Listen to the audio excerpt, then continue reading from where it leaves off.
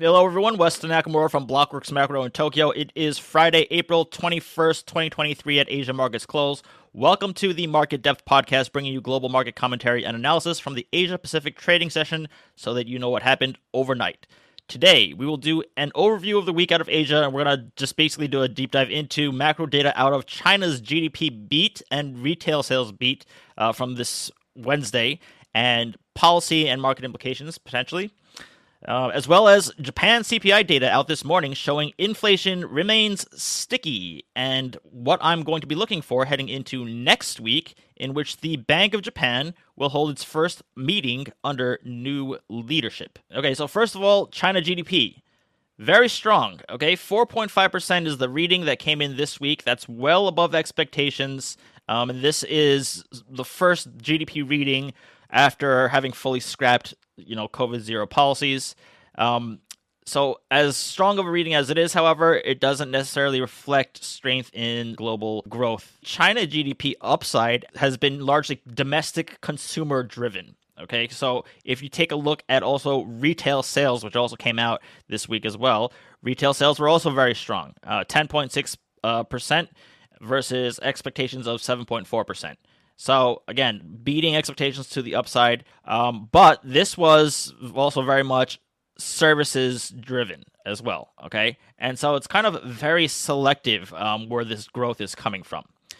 So as I kind of discussed this last week, right, China's post-COVID-0 recovery is very unequal, as in it's the wealthy that are spending and consuming, and the rest are, less so.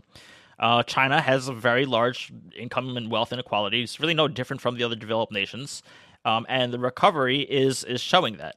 And so that's why last week I touched on LVMH blowout earnings due to strong sales from China, demand for luxury goods, right? So if you look at this table from Sofia Horta y Costa from Bloomberg, you'll see this is kind of a breakdown of consumer spending and, demand growth, right, in different sectors broken down.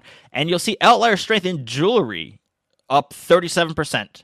Okay, so this is further backing, this concept of an unequal recovery within China, within a broader theme of domestic consumer-driven GDP growth out of China rather than a reflection of external, broader global growth that is fueling China GDP to the upside. Now, as I also mentioned last week, China GDP is made up, okay? But by no means is it therefore useless. China GDP is a guidance tool for policy.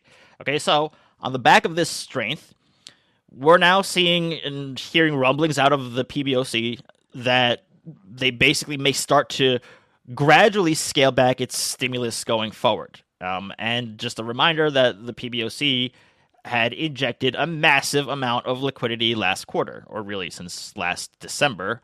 And so that, along with the PBOC, along with the Bank of Japan, combined, had injected enough liquidity to offset that of what the Fed and the ECB had been doing in terms of contraction. So obviously, if the PBOC is talking about scaling back stimulus and liquidity, then that is something to note for risk assets that had largely been driven, arguably, by these net liquidity injections out of Asia. And indeed, yesterday, the PBOC kept their 1-year and 5-year loan prime rates unchanged in line with expectations. So, big takeaway from China data release this week. Net may not be positive for global markets because, one, again, this is a growth from within rather than a global growth reading. And two, this could lead to PBOC scaling back stimulus. Okay, now on to Japan inflation. Headline CPI for Japan came in today for March 2023 at 3.2%, and that's just below the 3.3% previous, so slight decline, I guess, month over month.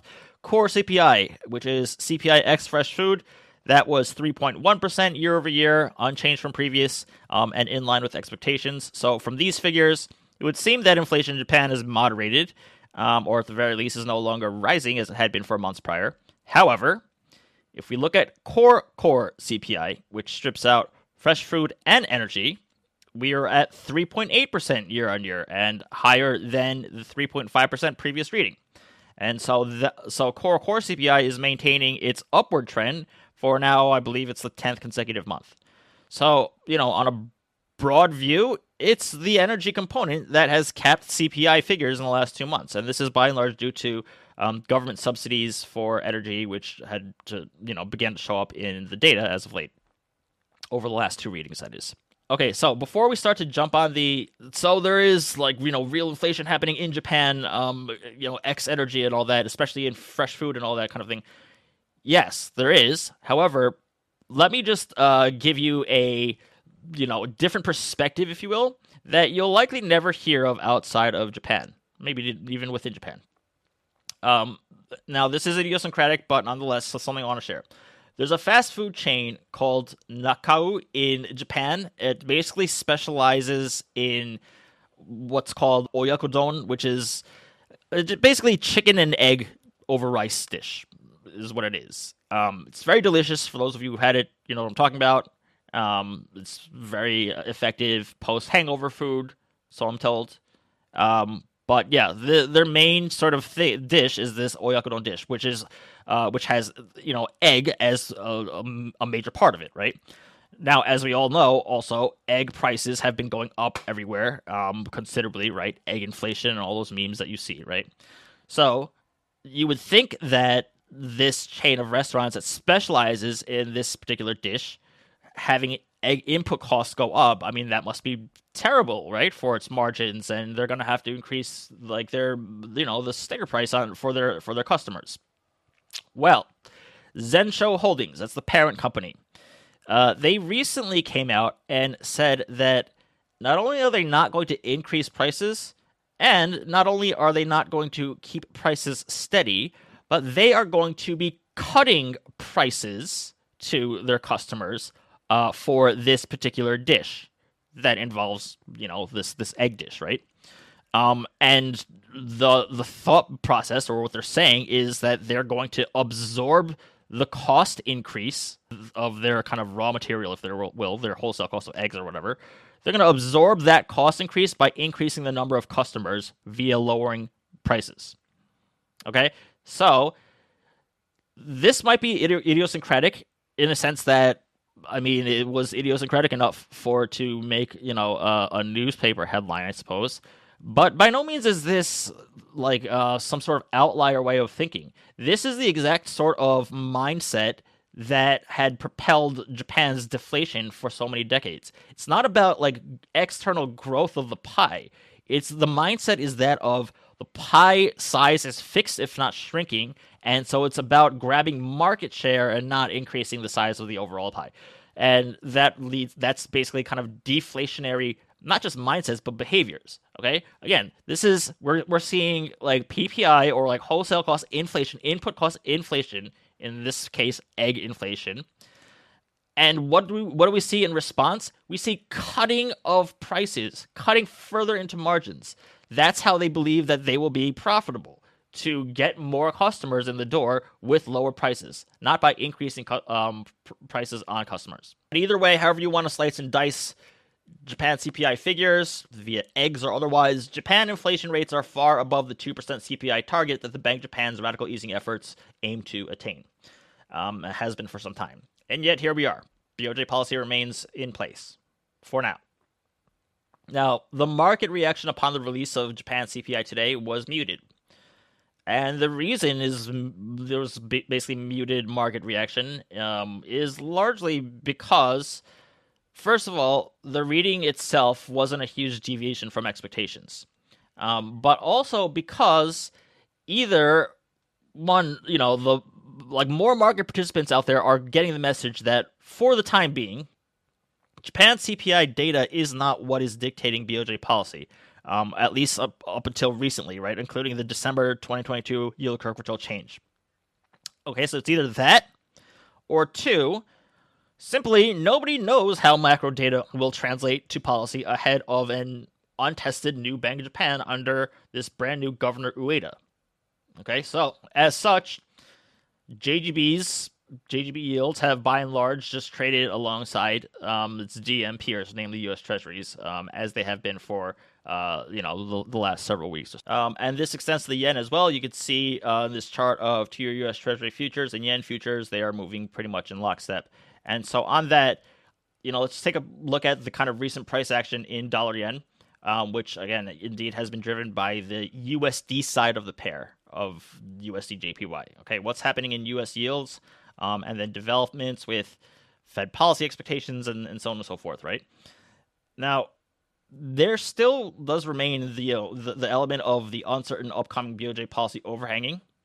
Okay, and so thereby that makes dollar yen at the moment like a less good reading on Fed policy than it was through much of 2022, when dollar yen price direction was almost a pure gauge of Fed policy, right? And the reason why that was because if dollar yen, or any major currency pair, but basically if dollar yen is a reflection of yields and central bank policy divergences between two countries, and JGB yields and the Bank of Japan were static and standstill as they were in 2022, then the yield and policy divergence reflected in dollar yen was almost a pure reflection of the USD and Fed side of the pair. And so that's why dollar yen.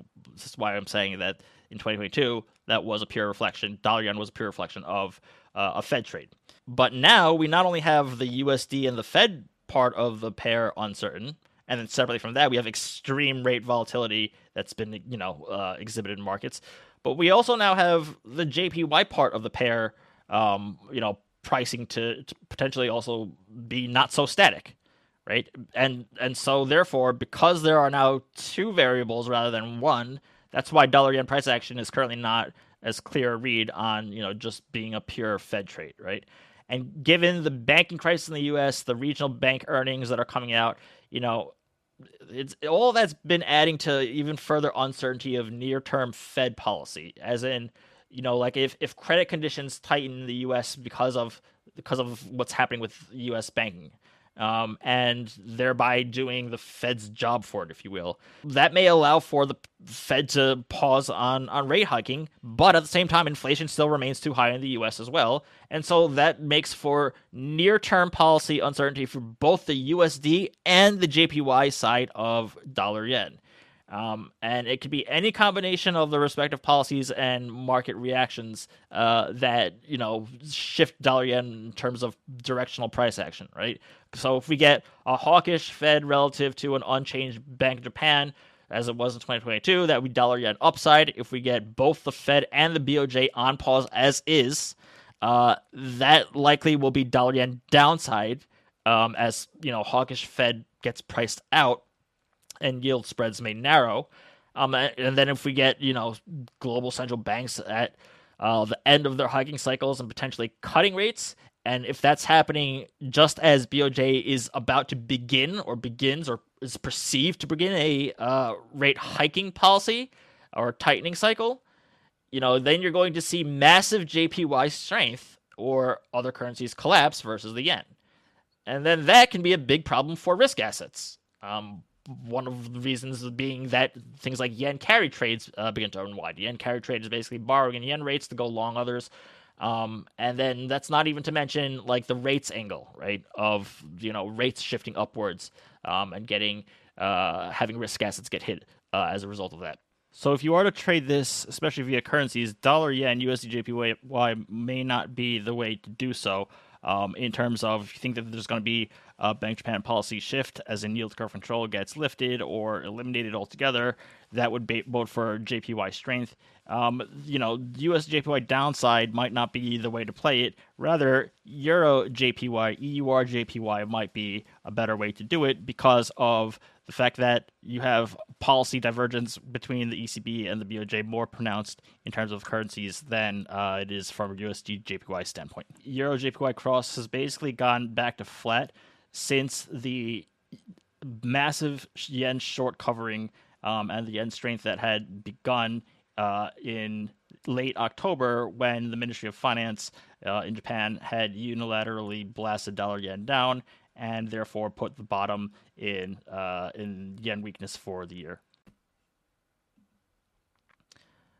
Okay, and then lastly, I just want to comment on corporate behavior as we head into Bank of Japan week next week, and what certain sort of corporate behavior might indicate in terms of near-term policy decisions that come out of the Bank of Japan.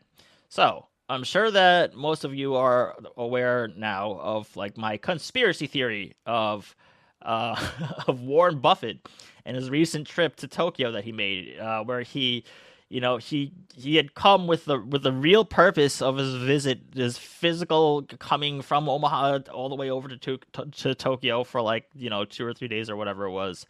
The real purpose was to check in with like the new Bank of Japan leadership, who started on the same exact day that he was here, and doing so to get a gauge of whether JPY rates will be increasing in the near term or not. After a decade of free Kuroda money that helped fund his Japan investments in these 5 trading houses, which he said that his real reason was to visit was these 5 trading houses CEOs. Yeah, I think that there was something else going on there, right? Whatever it may be. First of all, just so everyone is clear, okay, as I also stated in my tweet, the term tinfoil hat means this is nonsense theory, okay? This is not my actual core thesis by any means. Okay? Just a thought to put out there. But nonetheless, after I talked about Berkshire indeed having issued more JPY bonds, be it ahead of BOJ by coincidence or not, this is just some more kind of corporate behavior that I want to mention as of late, okay?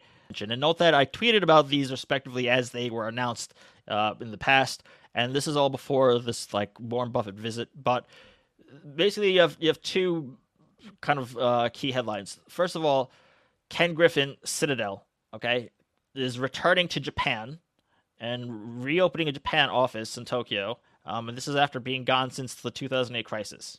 So now, of all times, they're coming back. Citadel.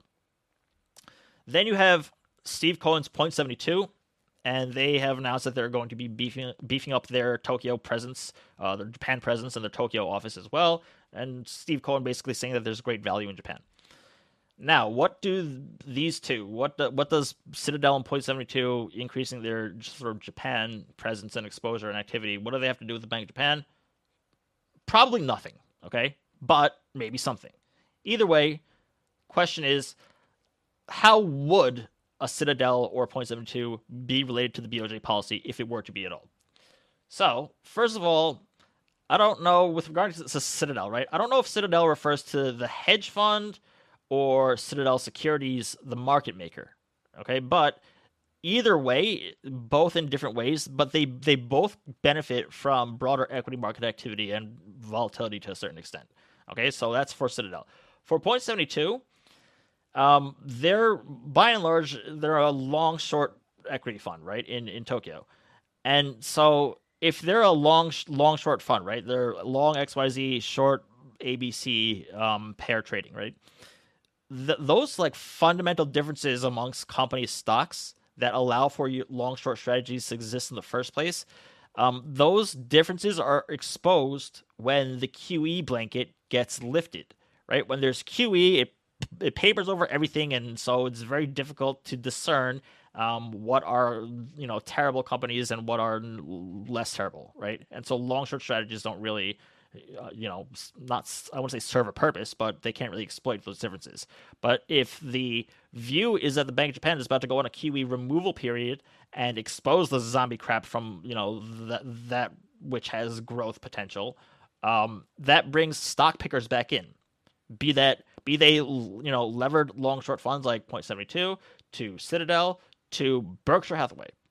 So major foreign asset managers are behaving either completely independently, coincidentally, and unrelated, or are independently but still sharing a view, but they're behaving in a way that says that Japan monetary policy is about to change, and are taking action as a result. And then finally, just back to Buffett, right? So in the last 2 weeks, since the time when he was here, and since he was publicly in media, right, we are now seeing a massive inflow of foreign buying in Japan equities to the tune of over 4.2 trillion yen in the past 2 weeks, which is the largest amount of foreign buying in Japan equities since the start of Kurodanomics in 2013. It tops that level.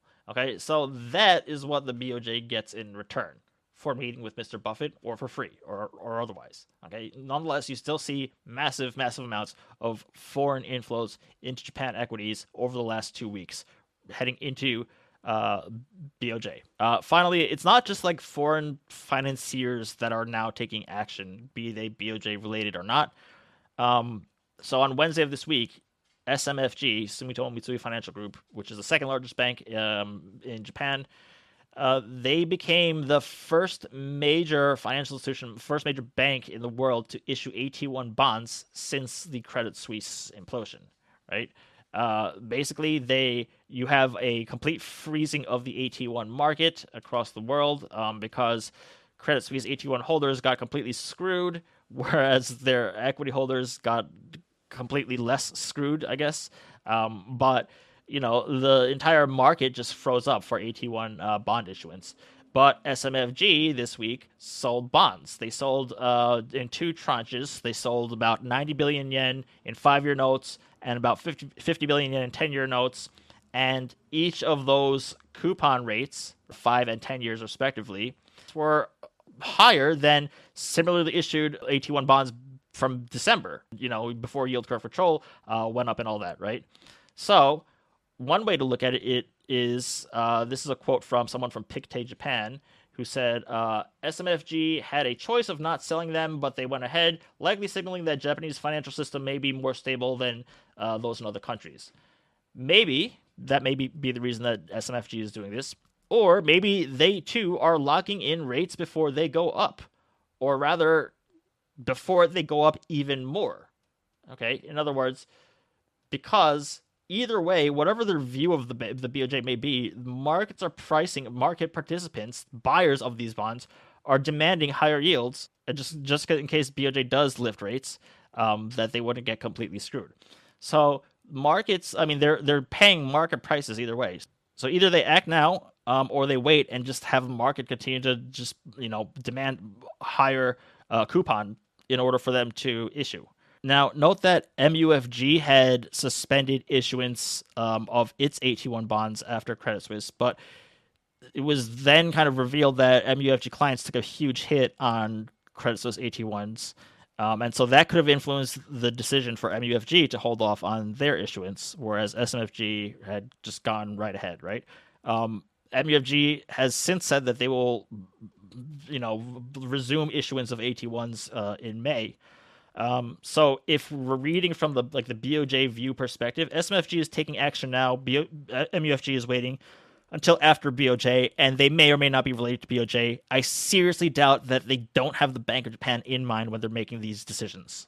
Either way, the markets, be it the credit markets, domestically, be it Warren Buffett and Berkshire Hathaway issuing JPY bonds, be it Ken Griffin and Citadel or Point72 or whoever it is, collectively they could have absolutely nothing to do with one another, right? Or the connecting tissue might be that they all have a view that things are about to change in Japan in terms of monetary policy, and change soon. So next week will be a major, major week for global macro, not just for Japan, as the Bank of Japan meeting will wrap up on Friday, April 28th, with the first BOJ meeting to take place under a brand new Bank of Japan Governor Ueda.